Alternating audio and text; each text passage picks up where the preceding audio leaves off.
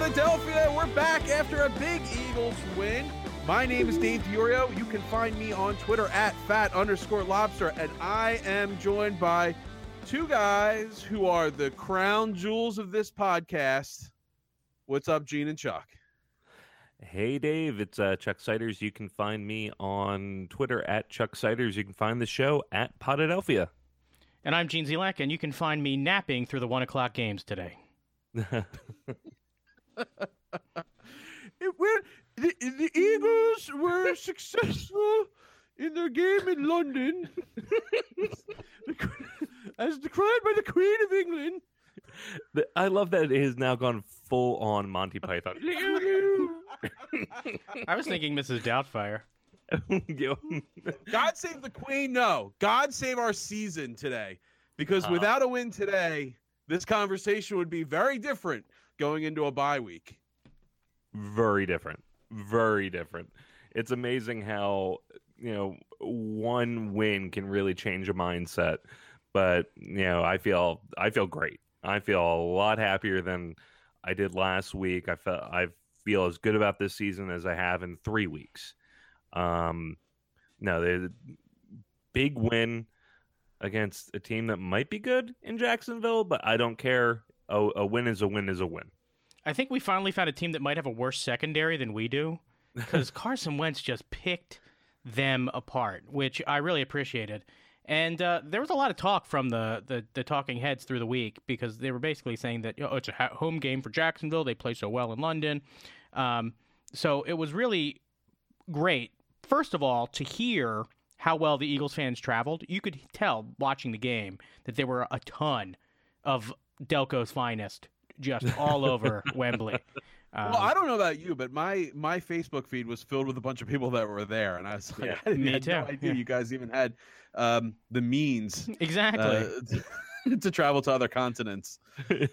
No, mine was the same. I was going to say, I know, I'd say probably a dozen people who were there in groups of like 3 or 4 different groups of friends, and you heard them loud and clear on the TV. That was an Eagles home game. And I love this bar they keep showing on the news, this Philly bar in London. It's, what is it, like Passyunk? Yeah, Passyunk Ave. Yeah. You're going to London. Look, I get it, but you're going to go to London and have a cheesesteak? That seems like totally a dumb thing to do. Yeah, although I'm not sure what you have to compare it to over there. It may be the best thing over there. It's the finest boiled cheesesteak you'll find. Hell yeah. Well, so how was it? What was your experience this morning? Did you it's not part of our normal routine. We're creatures of habit. We had to miss church. Ooh, got really silent there. Like no one wants to fess up to like missing church. We made green eggs in our house. Yeah. Did you and ham or no? Well, we had bacon. Did the bacon get green from the bleed over? No. The bacon was just regular. I just put a couple drops of the old food dye in the scrambled eggs for the kiddos and me. So my morning kind of went like this. The alarm went off at 10 after 9, and I stumbled downstairs and sat on the couch for the next 4 hours. And that was, kind of my routine. I will say that it was nice as it was winding up to be like, wow, I have my whole day ahead of me, and I'm not waiting for a football game tonight that's going to keep me up really late. My football game is done. I can go and do other things. So I was actually kind of excited about that. I don't think I would get used to it. I don't think I want this to become the norm. I would really prefer them not to play in London ever again, if I had my say, if I get a vote, yeah, so that was kind of, I wish I had more interesting things to say, but that was just a basic thing. See, I disagree, Gene. I want a London game every year. I love the, football for breakfast. Unlike you, I have kids, so I don't set an alarm. Got up with them at 6:15, and Sunday my wife sleeps in, so kept them entertained, put on the football, and it was great to potentially have a full day of it. the whole time the Eagles game was going on, I'm like thinking, like, when the kids get a little older, if we have another one of these games, I hypothetically can watch, 4 football games in a row. Just spend a whole day watching football. Your team's game is done. Eagles won, so you want to watch more football. I loved it. I want a team in London tomorrow. I want there to be games, starting in the early morning every week.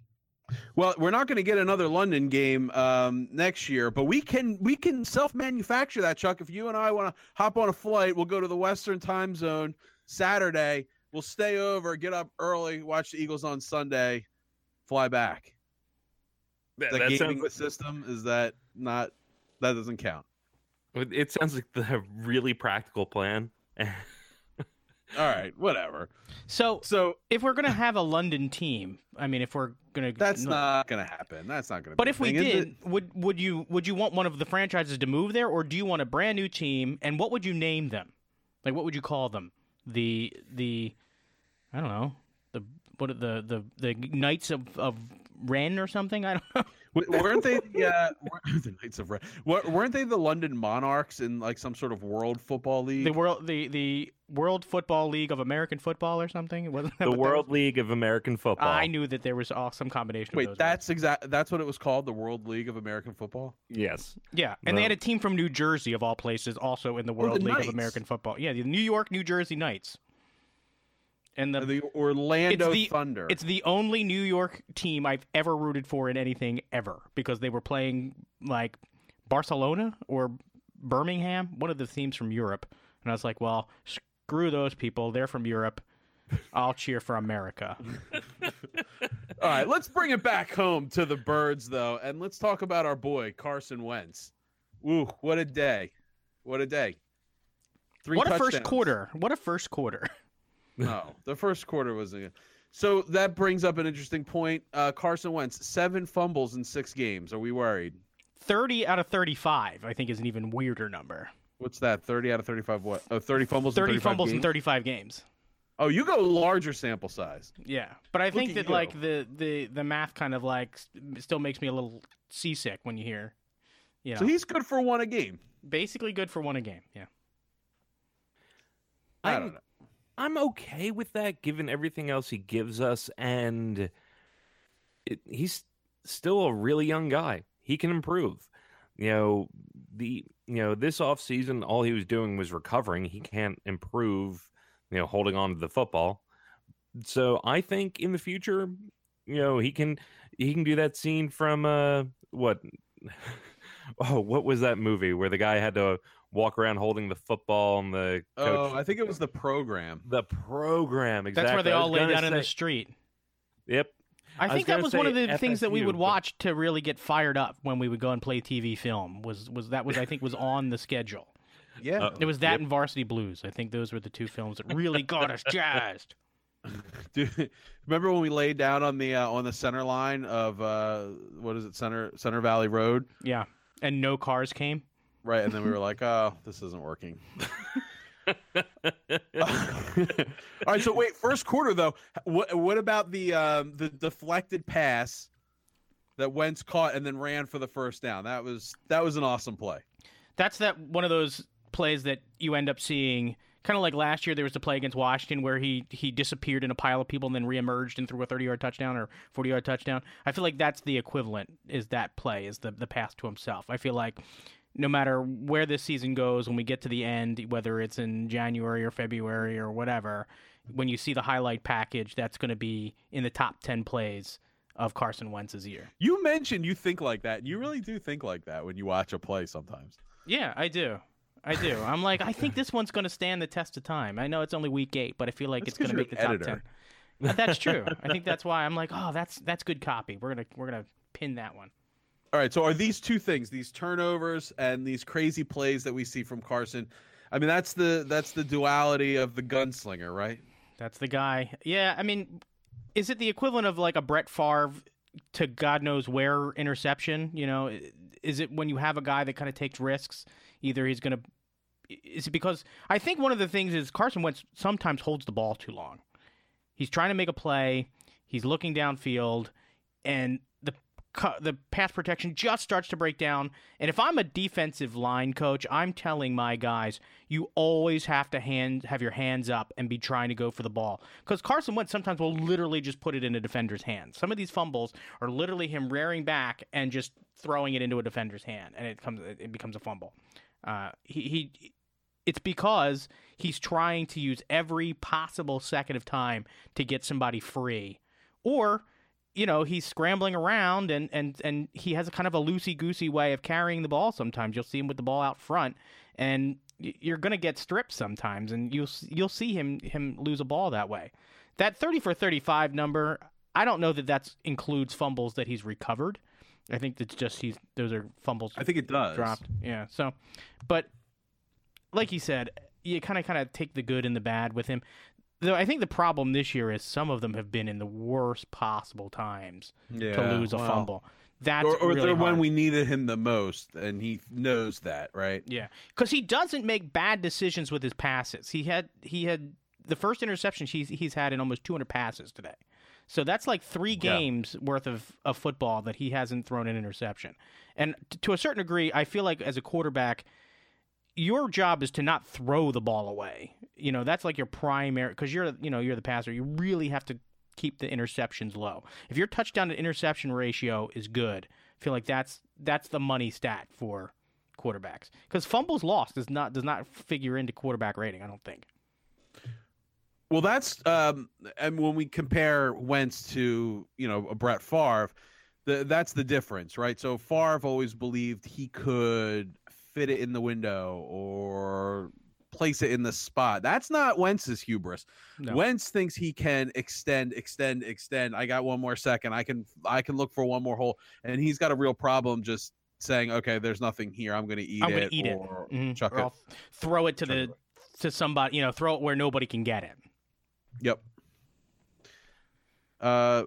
When we look at the receiving core today, man, Jordan Matthews really had a breakout game today. Was he playing tight end today? Was he playing tight end? Usually that's who gets all the passes. Yeah, well, the tight ends had a great game. Dallas Goedert had that awesome touchdown pass reception. And it was 30 yards. Yeah, and it was in the spot you needed it most. And he really was able to put a move there, I guess like at the 10 or the 8, to finish and get in and not have to worry about us trying to, squeeze it in, 3 plays, from the goal line. So I appreciate the extra effort to score on the play. Yeah, that was right at the end of the first half, and that was kind of huge because we were kind of going down a path that we didn't want to go down towards the end of the first half. So yeah, that was pretty massive. Yeah, it's unfortunate that this was the first game in a while that I remember that we ended up not being able to get the second half kickoff. Sometimes it doesn't work out. Yeah, but Jordan Matthews, 4 receptions, 93 yards on 5 targets. That's, oh man, yeah. I think the Jags' philosophy was we're going to take away Ertz, we're going to take away Jeffrey as much as possible. Yeah, because Jeffrey's had a pretty quiet day. Jeffrey's had a pretty quiet day. Yeah, I think he had one. I think he only had 1 reception. Right. I remember one along the sideline that was a tough catch. Maybe he had another one, but I don't remember. He had 4, but only 35 yards for him. So yeah, so they were little shorties. Yeah, and Goddard only had that 1 catch. Goddard only had 1? Wow. Ertz only 26 yards today. That's down for him, huh? Yeah, but I think he still had 3 catches though, which keeps him kind of in the ballpark for that record. And he had another way touchdown, way ahead of the pace. Yeah, and another touchdown. Yeah, and I think that who had the jet sweep? One of the other receivers had that jet sweep.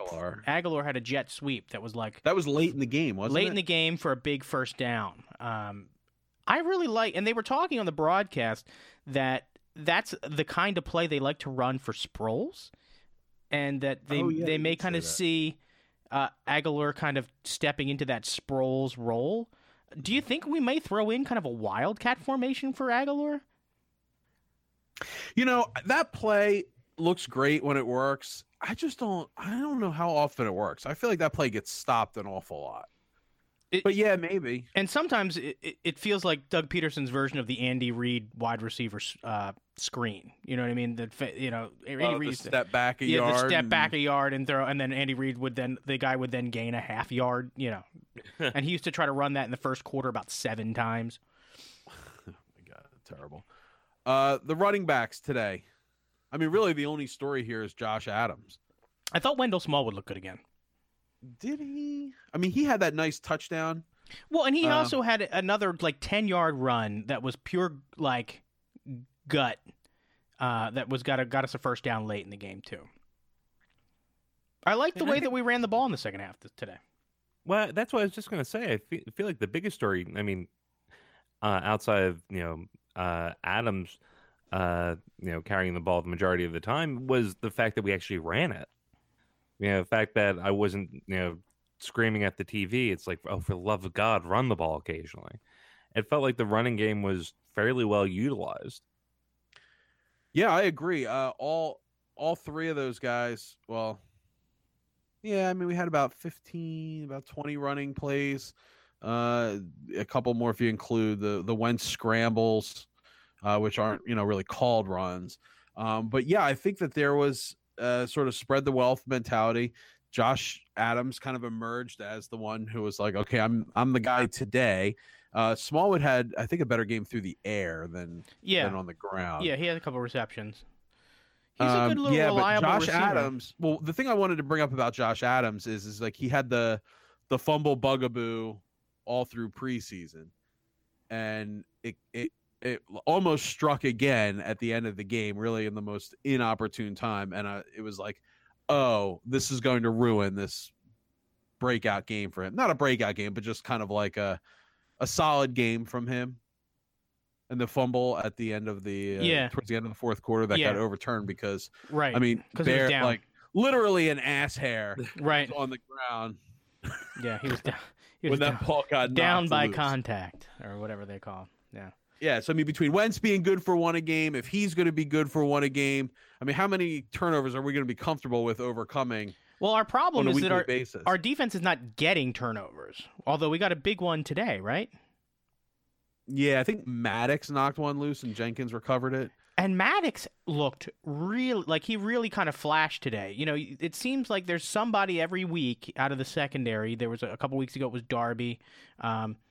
It feels like there's somebody out of the secondary every week lately that's kind of flashed. And if we could get them to all have a good game together, we could probably shut down a receiving core.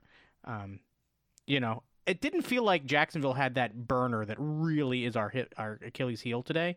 And Blake Bortles, talk about a guy who is inconsistent. He's not quite Eli Manning right now, inconsistent, but Blake Bortles did not look like the kind of guy that you would rely on to make a play down the stretch. He looked like a guy who just wasn't sure what to do with the ball sometimes, honestly.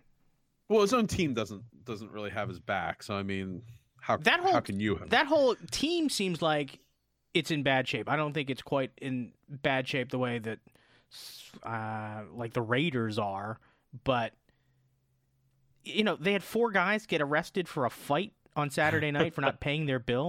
Oh man, how did I not even have that on our agenda to talk about? The old dine and dash. They tried to do a little dine and dash. Yeah, the old dine and dash. That never works. Somebody's going to put your name up your list of names up in the locker room to guilt you into going back to the restaurant to pay that bill. And it was like a $24,000 bill or something. £24,000. Oh, so more. Well, that makes it worse. That makes it more. That's why I brought it up. Yeah, before Brexit is finalized, that's real money. Yeah, as we talked about, it wasn't Jay Ajayi showing the Eagles around. It was the Jacksonville Jaguars, who are all too familiar with visiting London. They're getting into the seedy underbelly. Yeah, getting into business. They're on Nocturne Alley, getting freaky on Nocturne Alley. There's your episode title, by the way. Getting freaky on Nocturne Alley. I feel like that's going to really draw people in. A whole bunch of disappointed Harry Potter fans. All right. Hey, so let's talk about the offensive line for a second because, all right, so they were under assault today. So Kelsey gets knocked out of the first play of the game. First play of the game. Not in the crown jewels, in the family jewels. Right, yeah. That was unfortunate, limping off the field. And that was just the beginning of it. And I think he had to like kind of hobble himself into the injury tent. God only knows what happened when he got in there. Oh, jeez. Reverse concussion protocol. Yeah. Peters, what happened to Peters? He got hit in the jaw? And he had to go through concussion protocol. Yeah, he was another one. Yeah, I thought he should have probably somebody should have gotten called for like hands in the face or something because it looked like he actually caught an uppercut or something, or it was one of those kind of things. But I don't know that there was a penalty called on the play. But yeah, no he had a concussion protocol too. And Lane Johnson, this is sort of the big one because he had the high ankle sprain for the last few weeks that was kind of keeping him out of practice, but he's been able to play most of the time. But he has a sprained MCL. Yeah, that's not good, and it's a partial tear. I think is what they said. They're saying it's going to be a month. They said that because I don't know if it's not complete. Maybe I don't know if it's the kind of thing that they can go in with like a scope and kind of put it back together, or if it's going to heal on its own. But they're saying at least a month. I think. Yeah, I saw that same. I think Shefty said around a month. The bye week. Fortunately, a bye week. The bye week could not have come in a better time for this team. It's that offensive. I feel like they got to go and audition guys in the parking lot at the Link to, every fat guy in South Philly's got to come down and be like, which one of you can protect Carson Wentz? Yeah, can we focus on names that are easy to pronounce as we move forward? Yeah, all Irish guys. O'Brien, Myers. Shaughnessy, all you guys. You're pushing 300 you, pounds. Chuck, because you have illegal hands to the face every play. I mean, I have the fat part down. I have the Irish part down, but being good at football, that's the only thing holding me back from this plan. So did our rugby guy get in today? What is his Jordan Mailata? Mailata, did he actually get some snaps, or I feel like he's going to have to get called up out of, if he's on the practice squad, I feel like he's going to have to get reps during the bye week to get ready. I feel like we're going to need him. This team, I don't know that you can give them off for a week here. No, you can't give them a whole week. Especially, do you know what we have coming out of the bye week? Dallas. It's Dallas week. We got to be ready. That means it's Dallas 2 weeks. Dallas 2 weeks. Sometimes I feel like that's dangerous. 2 weeks of getting hyped for a Dallas game, and we need to win. Like, this is not just like your typical like one of us is terrible, one of us is good. Like, no, this is both of us are really seriously still in this hunt for the division, and it's our first chance to see their new wide receiver. I feel like we got to really get ourselves up for the Dallas game. Yeah, I feel like by the time that game comes, I'm going to be like a caged gorilla waiting to like bust out. We're going to have to get together for that game, I think. Yeah, I have to say, the bye week is maybe my least favorite week of the NFL season. There is nothing I hate more than the bye week. Let's talk about some defense stuff. End of the first half, interesting play came up where Jacksonville had a 3rd and 21. I think it was. It was long, yeah. 3rd and 22, I think. And they were basically on the Jacksonville side of the 50 when that play started. I think they were on the 48. And Schwartz does this thing on these 3rd and longs where he tells everyone to kind of like back up to the line. The first down marker, and just he leaves don't let basically anybody get past it. 10 yards in the middle of the field. So we essentially allowed Jacksonville free access to 3 points on that play. That wasn't the 57-yarder, was it? Yeah. That's what it was. Okay. Well, I feel like if you can force them into a 57-yard field goal, I feel like your odds are pretty good. But to your point, that is stereotypical of Jim Johnson. Oh, God rest his soul. That is stereotypical of the way we play long 3rd downs right now. I don't like it. It feels kind of passive. Yeah, I agree. It is kind of passive, and I don't know what the success rate is. It seems like, okay, you need 12. We're gonna give you 10 and then try to stop you for the last 2. Well, and on that point and in that part of the field, in today's NFL, with the way that coaches have kind of started to mimic Doug, if you give up enough yards that it puts it into like a 4th and 5, 4th and 6 on that side of the field, that's not a guarantee that they're going to kick. It's not a guarantee that they're going to kick. So you got to kind of try and keep them in a situation where you're still forcing them to kick the field goal or punt. And I feel like you can't be on your heels. I feel like anytime you're playing defense on your heels, you're making a mistake. It's the same reason why I hate in the fourth quarter when a defense goes into that shell. I can't stand prevent defenses. I don't see the point in them when you're going to give up. You're willing to give up that much yardage to try and stop a touchdown, I guess. I feel like it's passive. Yeah, Jacksonville at the end of that play wound up with a 4th and 6 from our 39. And I don't know if you're feeling frisky. That's a good spot to gamble. That's a classic spot where Doug goes for it. Like, that has got 4th and Doug written all over it. Thank God. 57-yard field goal is pretty dicey. A punt would be kind of... You're basically going to put yourself on the 20. You know what I mean? So you go for it there. Yep, that's a Doug special right there. Mm-hmm. And more coaches are finding like that's their mindset. Fortunately, you got a total freaking coward in who's the coach for Jacksonville? It's not Gus Bradley anymore, right? No. Doug Marrone or something? Something like that, yeah. I don't know. I feel like an idiot. I don't know his name. But yeah, I mean, Doug called him out in the offseason about his play calling against the Patriots wasn't aggressive enough. Right. Basically incentivizing Doug or giving Doug the idea of how to play them in the Super Bowl. You know, the whole I would never make a decision like that. You know, I'm going to go for it if I ever get the opportunity. Got the opportunity. Right. Worked out. So there's a couple decisions at the end of this game where I think Doug's comments actually played an impact. We'll talk about that in a second. But before we get to that, Nigel Bradham's personal foul. Which was lame. It wasn't even lame. It was just incorrect. You know, lame is like ticky-tacky. That was... Because they were saying it was a shot to the head, and he was nowhere near his head, right? That's the only reason you can... Yeah, he did a complete eject from his tackle motion to save poor Blake from any injury. Poor Blake. But I mean, it's difficult for me to imagine an instance where someone has been more. I don't know. It's just like it was a penalty. I think I said in the text that it was criminal. Yeah, no, it was a terrible call. Terrible call. Yeah, it's the prime example of how to pull up from a hit. Right, they should show that literally in locker rooms as to how to tackle quarterbacks now.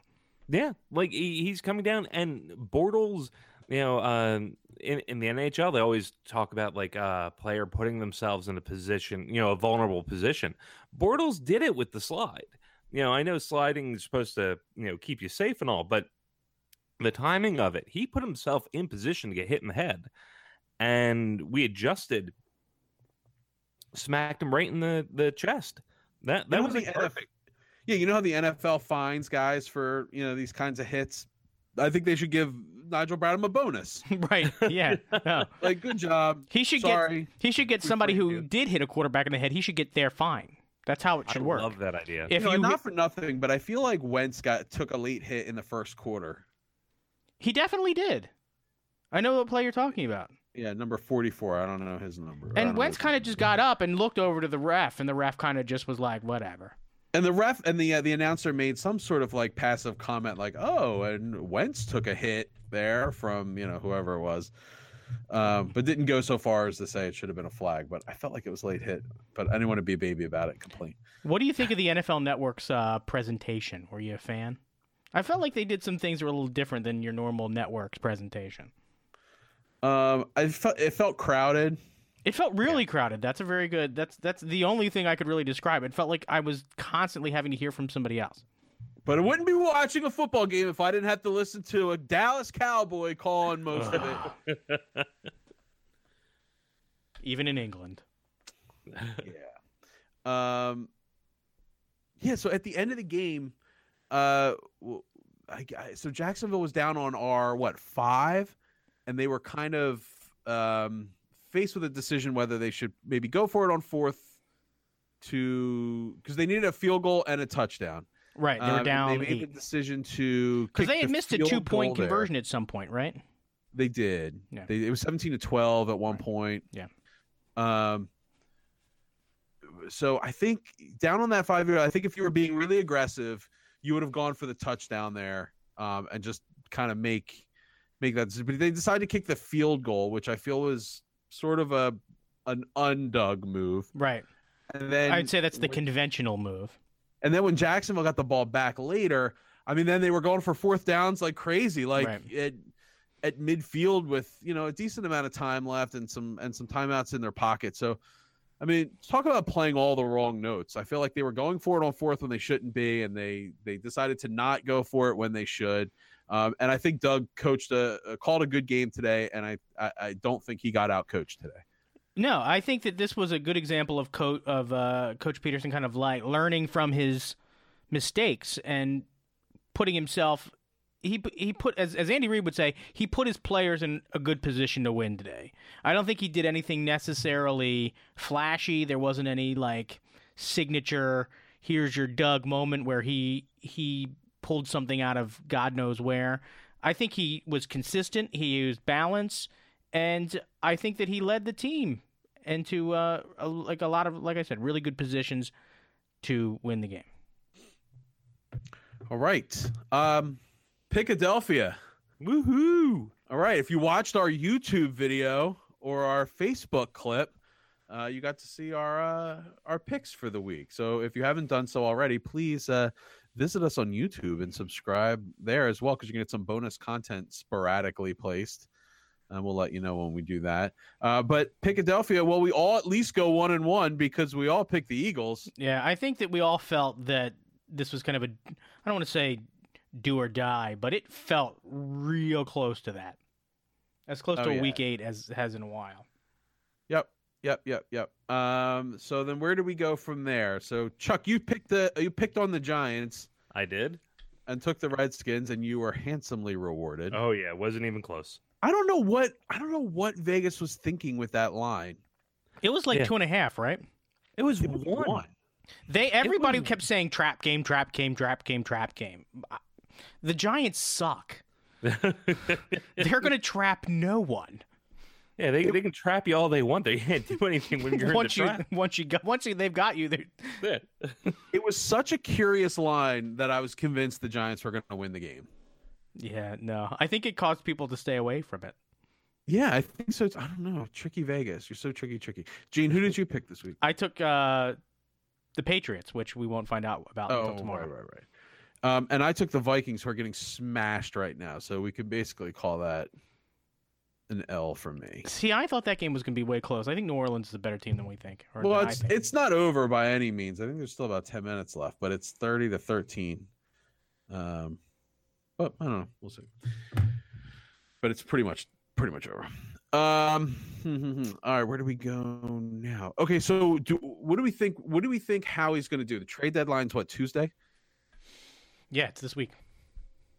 What do we want him to do? I feel like you have to at least kick the tires on an offensive lineman.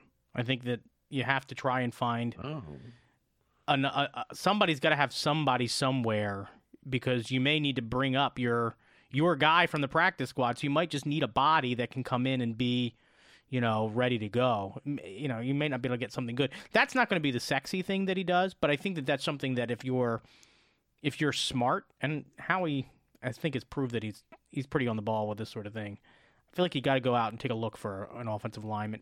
I think you need a guard. I don't think you're going to find a tackle, but I'd really like to see them go and grab an extra guard. Chuck, anything? I would just like them to add a piece. There's several points of need, be it in the secondary, be it in the offensive line, or another offensive weapon. I would just like to see, how we make the decision to improve the team. So I don't have a particular wish list. I just want something. I don't think they need to go and find a running back. I really don't think that's I agree the way, with you. I agree because with that. anybody who's worth spending anything on is going to be too expensive. And somebody I was reading about made a really good point. If you start trading away like your second round pick or a fourth round pick, 2 players that were picked in the last year's draft, Dallas Goedert, second round pick, Maddox, fourth round pick. Are those the kind of guys you didn't want on your field playing today? Those are valuable picks. You can't trade draft picks in the NFL the way you do in some other leagues. Those first 4 rounds, those are going to be people that are going to be playing for your team in most cases next year. So you have to be very careful how you toss those out. If you have a few fourth round picks, it lets you take some chances and it gives you some wiggle room to miss. Yeah, sometimes you can take a guy that maybe some other people would avoid for whatever reason. Maybe they're Or a kicker. Yeah, or a kicker. Sure. I want Deshaun Jackson. So do I. I want D-Jax back. I'd love to see him back. I just think he's got that swagger that I think we would enjoy. I just miss the dude. And don't you feel like he was never as popular as he was when he played for us? You know what I mean? Like he went off to Washington, he went to Tampa Bay. But don't you feel like when he played for the Eagles, he was a star? You know what I mean? I just feel like he had a different kind of like a brighter light on him. And maybe it's because we just watched him every year. But, it's because he was playing in the playoffs when he was on our team. That's true, too. I mean, what are you going to do? But yeah, hey, depending on the price, I would really like Deshaun Jackson. I think it would do a lot for that. Could you imagine? Deshaun Jackson on one side, Jeffrey on the other side. You got Aguilar back in the slot, Matthews every now and again. I feel like that instantly makes us a much better receiving core. The running backs should have more room. He's like one of those guys that just frees up everything just because he can run fast, Yeah. The just real quick as an aside, did you see that Fitzmagic? He's going to be back. Yeah, Fitzmagic's coming back. That's a circus in Tampa Bay. That is a 3-ring circus. That team has got problems. I'm so mad that we lost to them. I'm so mad because they're a circus. They're a cutter, man. Get a rein on it. Screw man. those guys. I hate Tampa Bay. Ever since that freaking interception in the vet. Oh, screw that team. Hey man, we got him back right where it hurts with the Rays. Yeah, we did get him back right where it hurts. All 8 Rays fans were like, "No, we should own Philly." All right, enough Eagles talk. Let's talk about how we're going to fire our coach, fire our GM, fire all the players on the Flyers. Right, Chuck? That's happening 24 hours from now. There'll be no personnel left on the Flyers. Well, if you go to Flyers Twitter, that is what everyone's calling for. I was going to ask you what the temperature was. Oh, it is blazing hot. They are calling for a bloodletting. So the Islanders are terrible, right? They're real bad. I think they're technically better than us right now. That's not the question I asked.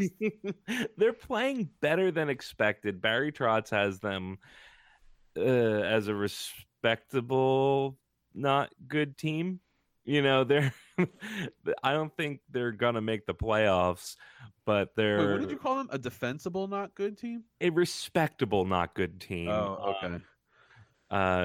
So, Trotz hasn't playing well enough. They're playing with some. That guy's name sounds like a stomach issue. Got the Trotz. But speaking of which, speaking of stomach issues, this team makes me sick. No. But Flyers Twitter, they would love to see Hackstall gone. There is a new cry for Hextall going, trading away the quote unquote core, people have had enough. Personally, where I'm standing, I am now on the fire Hackstall bandwagon. I think the team has quit on him.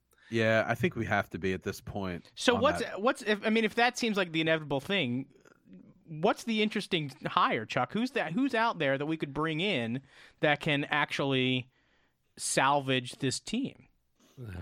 Well, I think I think they'll hire from within either Knobloch, and I'm blanking on his first name, who's on the bench right now, who was the head coach for the Erie Otters when Connor McDavid was there.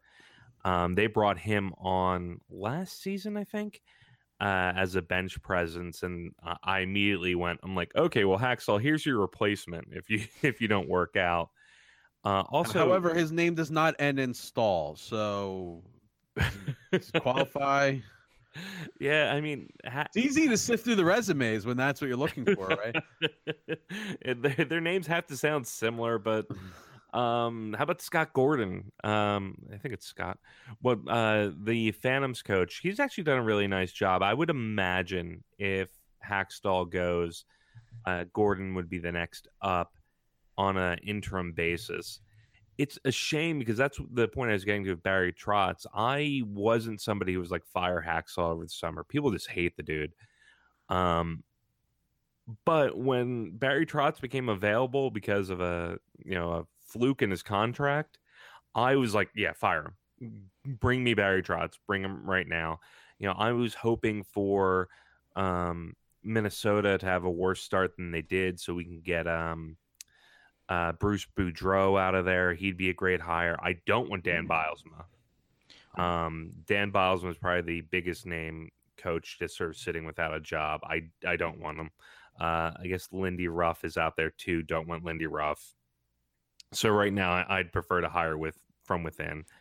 And I think it's not going to happen now, but if we have a abysmal West Coast trip, which is a real possibility, I think a coaching change will be coming. What is it about hockey coaches that makes it kind of like this thing that immediately things are bad, fire the coach? Like more so than even any of the other major sports, I feel like hockey coaches is fan bases just they get blood in their eyes when they see teams playing bad. Get the coach.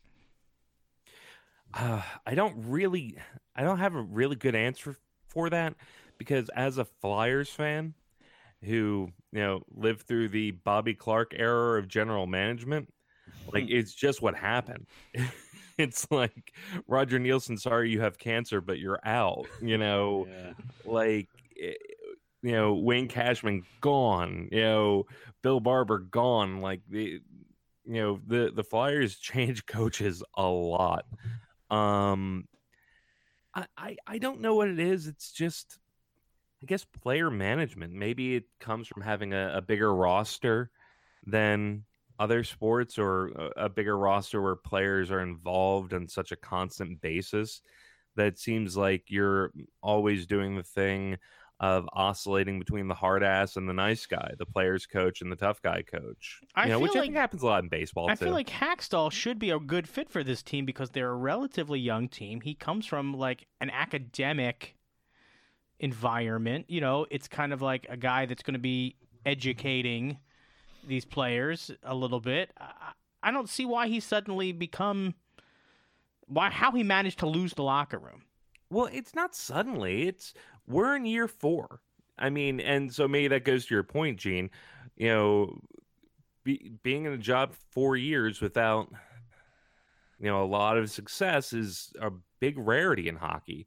And I think he has worked with the kids, and the kids have improved. I know a lot of, I always hate the argument, they improved in spite of Hackstall. Like, we just don't have enough evidence to make that, distinction as to whether he's helping them or hurting them. All we can look at is the on the ice progress. But the kids have looked good. The kids have progressed. But the sloppy play, the awful decisions, the defeatism in this team.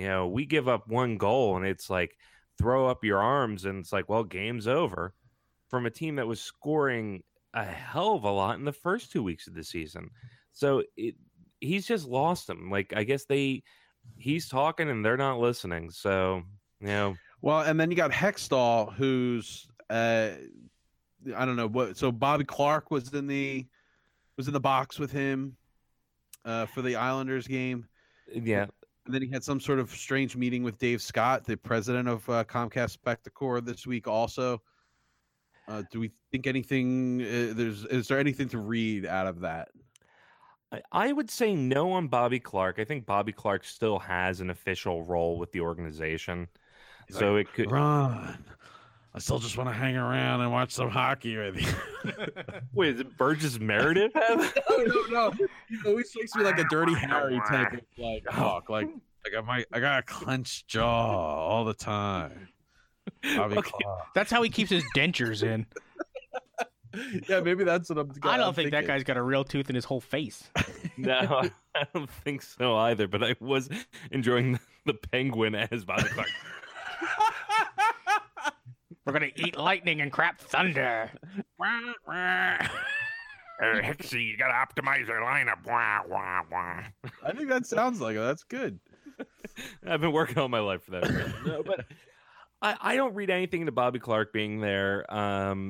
The Comcast exec, I actually do. I think that is sort of like showing that they're more, that it's not hands off just because Ed Snyder's dead. I don't think Hextall's in any hot water. I can't imagine it. You get to change one coach. The team was going through a rebuild. Now this is the year we should be taking the step forward, and we're not. Right. But I can't imagine. I'd be pissed if they fired Hextall. I think it was maybe it's more like they're kind of putting pressure on him to fire Hextall. That is kind of what I feel was. You starting to see the higher ups being like, "All right, Ron, like we'll come down if this is the guy you've got his back, but we just want you to know that maybe it's time to make a move." Yeah, and I agree with that. I think that's there of going like, "Hey, we're watching, we're not happy," and some people think that Hextall's just going to blindly stand by Hextall. I mean, Hextall's a stubborn bastard, so that could be my only concern if enough people tell him like Hextall's got to go, Hex is just gonna go, nope, fight me. I'm not, I was gonna fire him yesterday, but since you want me to, I'm not gonna let him go. But I'm not concerned with Hextall making the right decision, and if they do look like crap on this West Coast trip, fire him before the Arizona game. And see what happens. So who do we have coming up this week? Then we have I know we have of Colorado again. No, we have the 3 California teams. So LA's been bad. San Jose's been good. Anaheim's San Jose not been great. beat the hell out of us here. What's what? San Jose beat the hell out of us here. Yeah, and they'll probably beat the hell out of us there too. Kings. I don't have confidence Flyers can beat anybody right now. If they have a good team, this is a team that before the season you picked to go to the Eastern Conference Finals. Yeah, and I still believe there's a ton of talent on the team. Oh yeah, I think they're a good team. I think that they can still go to the Eastern Conference Finals. I still think right now that our 12 forwards are as good as anybody else. Who's our goalie? Who should be playing goal? Who's the goaltender? Neuvert and Elliott. Like in that order. Right now in that order, although Saturday's game wasn't that inspiring for Neuvert, but I think that was our magical Saturday 1:00 game. We're supposed to be good at that time. We said last week that's our time, and then when we played, we lost. Yeah, well, we didn't beat anybody this week, and we looked bad in pretty much every game. Yep. The Boston game we looked good until we let 2 goals, and then we just looked lost. Islanders we looked up good until we let 1 goal, and that wasn't terribly long into the game, and then we looked lost. So upcoming, it's Tuesday Anaheim, Thursday Kings, Saturday Sharks. Ron, we gave you Gritty. Why are there so many empty seats in the building? So Chuck, come on, Ron. Chuck, is it 1-3 saves Hextall's job? 0-3 loses the job. Like, do we have to? We got to win 1 to save his job. Well, there's a 4th game out in Arizona afterwards. Not gonna make it. I'll tell you right now, he's not gonna make it. I think he's not gonna make it. If we win 1 game, it comes down to how do we win it. If we are this scrambly team that's unable to maintain possession in our zone, like to keep them from breaking out constantly. I think he's gone. If they have a great 3 games or a very good 3 games against the California teams, I think Hackstall has bought himself another 2 weeks. But I think he's got to turn the season he around. should be hearing the internal clock, right? He should be hearing the timer in the background. Oh, he already is. Some of the comments he's been making in the media of, it's like time to sack up. Which, coming from academia, like you mentioned, that's a really classy turn of phrase. But no, he's already feeling the heat, which is not something I felt in the past. So can he tell them to hack up? I know it's right there, and a lot of people immediately turn that round to hack. Hacking something up too doesn't really have a good connotation to it. Not the same time. Dudes, it's 11 o'clock at night when we're recording this on a Sunday night, and we're in the 9th inning of a baseball game that could conceivably end before midnight, which would be a miracle in itself. But I thought we had to go 7.5 hours every night. That was, I thought, the rule. The Red Sox are smashing the Dodgers right now. The Red Sox are going to be a World Series champion this year. It seems like it was inevitable. Who picked 5? Someone had. I think it was Gene. Yeah, I had Red Sox in 5. I thought that I almost basically could have drawn this out. I thought that the game that the Dodgers were going to get was Game 3, was the first game in Los Angeles. It took them 18 innings. Yeah, they barely got it. How much of that game did you watch? I tapped out at the 11th. I think it went on for another 2 hours after that. I'm not sure I've watched. I'm not sure there's another World Series I watched less of than this one. I know that there's one I watched less of because I watched 0 of one of them. Subway Series? The Subway Series. I watched 0 innings of the Subway Series. Talk about something I had no interest in. So, Gene, you brought something up today. I did. So, one of the things that was floating around the Twitterverse today was one Chase Utley, who is not on the playoff roster for the Los Angeles Dodgers, was at batting practice today, taking grounders. So, I mean, of course. Why is he doing that? Because he's Chase Utley. Because of course he is. Today, on the roster. Today is probably the last game of his career, and you wake up and you're Chase Utley and you go, I gotta go field grounders, man. Like this is the last time I'm gonna be able to go to batting practice and field grounders as a major league player. Like, so as of the end of this inning, Chase Utley will no longer be a professional baseball player. Right. I think we should like I don't know, memorialize this moment. Do either of you have a particularly fond Chase Utley moment you'd like to share? I don't mean like we're eulogizing him or anything. I mean, I know the obvious one is, world fucking champions. I would say from the All-Star game earlier that year, boo, fuck you. A good one.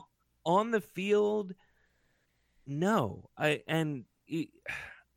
mean, so many little things are like popping in my head, but yeah, it's just really day in, day out Chase Utley, and the little plays that he would make, just sort of the hop when he threw the ball to first, just like every little elbow dip to get that hit by pitch. Yeah, it's I mean, not to romanticize it too much, but the look in his eye when he went out there, it was just like Brian Dawkins. You want to say, there's some kid who wants to grow up be an athlete. You go, look at that guy. Look at the determination. Everything he does screams the only thing he wants to do is play baseball. And well, it's the Always Sunny letter. I mean, much as I mean, just like as funny as that was, the reason why it was so funny is because, like, yes, that's a parody of like exactly what I want to say to Chase Utley. Right. I think that there have been very few players you can remotely compare, maybe anywhere else in in professional sports to the love affair that this city has had with that player. Maybe Dawkins is kind of the equivalent with. I mean, I really feel like Brian Dawkins could run for mayor of Philadelphia and he would win in a landslide. And he also had that stretch where he left and went and finished his career someplace else. But he is forever an Eagle. And I feel like, yes, Chase Utley is going to finish his career, I think, kind of appropriately on the field of a World Series. You know, unfortunately, he's not going to be able. He wasn't on the roster, but. You know, the only other person maybe I could think of would be, you know, he's the equivalent of, I guess, like, not A-Rod, Derek Jeter is in New York, you know, of a modern Yankee.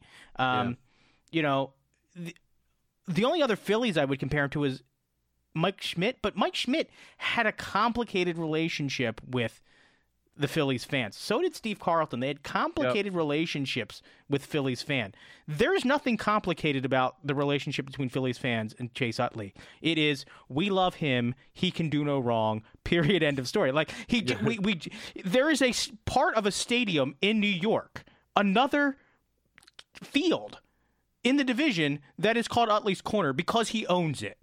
You know, you know what the thing is and you know, Schmidt would have been like that. Carlton would have been like that too. But the beautiful thing about Chase Utley is that he never used that to his advantage against us. He never manipulated his relationship with us. It was always like, yeah, I just play baseball and I just play it really hard and it's what I love to do. And like, thank you for appreciating that. Right. In me. And the thing that is incredible, kind of like what Chuck brought up, is, you know, you think of him kind of generally as a quiet dude, but when he spoke, we remember every word he said. Like, everybody. That's why he's in Los Angeles right now. If he wasn't that guy that could go into a locker room and be like, you're going to go out there and you're going to win, and that's all he would have to say, and everybody's going to be like, yeah, Chase said we're going to win. We're going to do it. Well, I think my favorite Chase Utley, I mean, we could talk about the pump fake in the World Series and the 9 home runs or the 8 home runs in the 2009 World Series. And wasn't his first hit as a Philly a home run too? Didn't he? Grand slam. He's a grand slam. Like his very first at bat. Yeah, but for me, it was, you know, more personal, and I think we were all there for it. When we knew what he was before he was what he was, and we went to that home opener where. Sorry, Placido Polanco, like, you're a cool dude and all. But we basically booed the decision that he was starting. He was our starting second baseman for that year. And just the entire ballpark knew and just kind of booed Placido Polanco because we all knew, like, we knew what Chase Utley was and what he was going to be. And I just think it's funny that the fans picked up on that before. Well, nobody, the managers did. And nobody has respect for anybody that wears a helmet that large. He has a big head, man. Placido. That is a massive dome, sir. And you can't see it, but he did that thing where he would like clench his teeth. Well, it's because of the pressure on his cranium. When he took his warm up swings, it was just but without the sound, just the clenched teeth. Like Gene said, you have to even up that pressure, keep that head inflated. Chase Utley, we love you. Hey, real quick, I want to talk about the Union for just a second. I don't know if you guys are following them at all. I have been the last couple weeks, actually. Right. So we clinched a playoff spot. And then promptly started to suck. And then all we had to do was win one of the last 2 games to get a home playoff game in the knockout round. And we lost to both the Red Bulls and the NYCFC. Which was today. So we blew our opportunity for that. So next week we have to go to New York and play NYCFC again with the knockout round. So I know a lot of people aren't like up on like Union news. So just let you know that we do have a Philadelphia team in the playoffs. And it's a big deal because they haven't been in the playoffs for a while. So it would be really great to see them kind of get out of the knockout phase. I don't think they've ever gotten out of the knockout phase. No, I don't think so either. They've been in some cup games. Like there is some, you know, they don't have what is that? That Gold Cup? Is that what it is? They are really good at that particular competition. I think they are. I think they've been in that particular competition's championship, I think 3 times. I don't know that they've ever won it, but I think they've gotten literally to the championship game 3 times. I know we lost to the Sounders, I think, 2 years at ago. home. Yeah. Yeah. All right, but that's enough Union talk. We just pulled in a bunch of Sons of Ben. Yes. We're huge in Doop, the Sons doop, of Ben. doop, doop, doop. Yeah. All right, well, if we don't have anything else, I think it's time to visit Chuck's penalty box. Oh, that whistle sounds great. That whistle sounds great. Did you miss it? I did. So we'll start with you, Dave. Dave, who is in your penalty box this week? Oh, I wasn't ready to go first. All right, hold on. All right, so in my penalty box this week, I'm putting Helen Jim in my penalty box. Ooh. Who is Helen Jim, you might ask? Well, she is a Philadelphia councilwoman, and she sent out this tweet to @GrittyNHL. Unexpectedly captured our hearts and minds as a righteous leftist icon. Today, we are welcome his monsterly spirit with a resolution in the Philadelphia Council. Do not politicize Gritty. Gritty transcends party lines. Gritty is for everyone. He's a leftist? Who made that up? We don't know Gritty's political affiliation. But I don't think if you have a conservative mindset, you should be deprived of access to Gritty. So for that reason, I'm putting Helen Jim in my penalty box. Okay, so thank you, Dave. So Helen Jim is getting a 10-minute game misconduct for politicizing a puppet. Get her out of there. I like the alliteration there, Chuck. I try. I put a little effort in this. Speaking of putting effort into this, Gene, who is in your penalty box this week? All right, so I'm going to read something to you, and you tell me who you think said this quote about Ryan Madsen. Dodgers relief pitcher Ryan Madsen. Watching the Dodgers-Red Sox final innings, it is amazing how a manager takes out a pitcher who is loose and dominating through almost 7 innings. Rich Hill of the Dodgers, and brings in nervous relievers who get shellacked. 4-run lead gone. Managers do it all the time. Big mistake. Sad. Fake news. Yes. I saw that tweet as well. And I was all over it because I was like, holy crap. The president is tweeting about Ryan Madsen. He's got nothing better to do than tweet about Ryan Madsen. He's gone in the penalty box. And Madsen is a Trump supporter. Is he? He is. He is pro-wall. And then Jake the Snake? Yeah. So, I feel like that bullpen probably has a lot of red hats, that 08 bullpen, right? And not just their Phillies caps.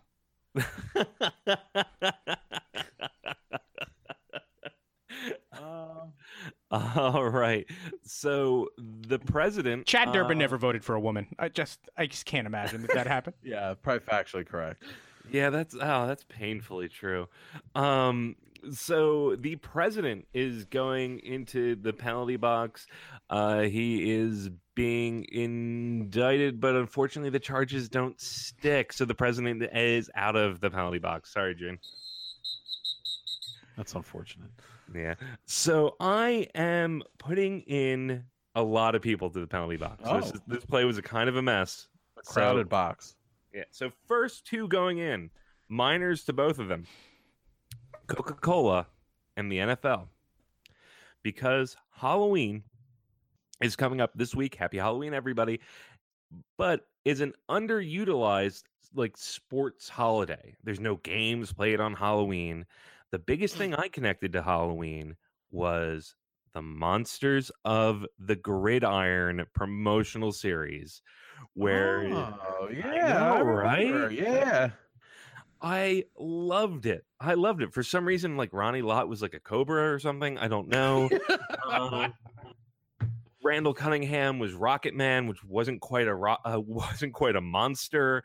Some guy in my high school went to a vending machine and got a Coke, but instead of a Coke, it was a T-shirt and a can, and gave him $1 to buy another Coke. And it was the coolest thing I've seen in my life. I know. How cool was that?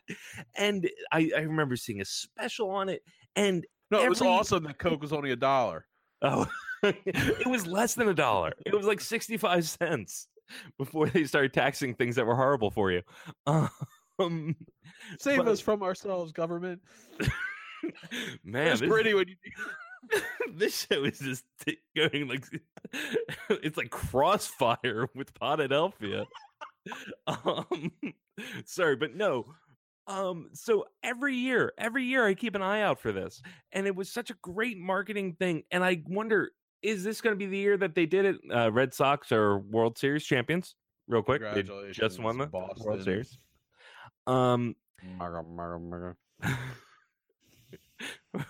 Never mind. But every year I check, and every year I wonder, are they going to do it again this year? They only did it 2 years, 1993 and 1994. So, well, but it left such an indelible mark on you. Yeah, but the person who's getting the major is me. I'm getting a 5-minute major for not properly recognizing the passage of time. Coke is getting 2 minutes for a mismarketing opportunity. The NFL is getting 2 minutes for not properly utilizing Halloween, but it's a crowded penalty box for me today.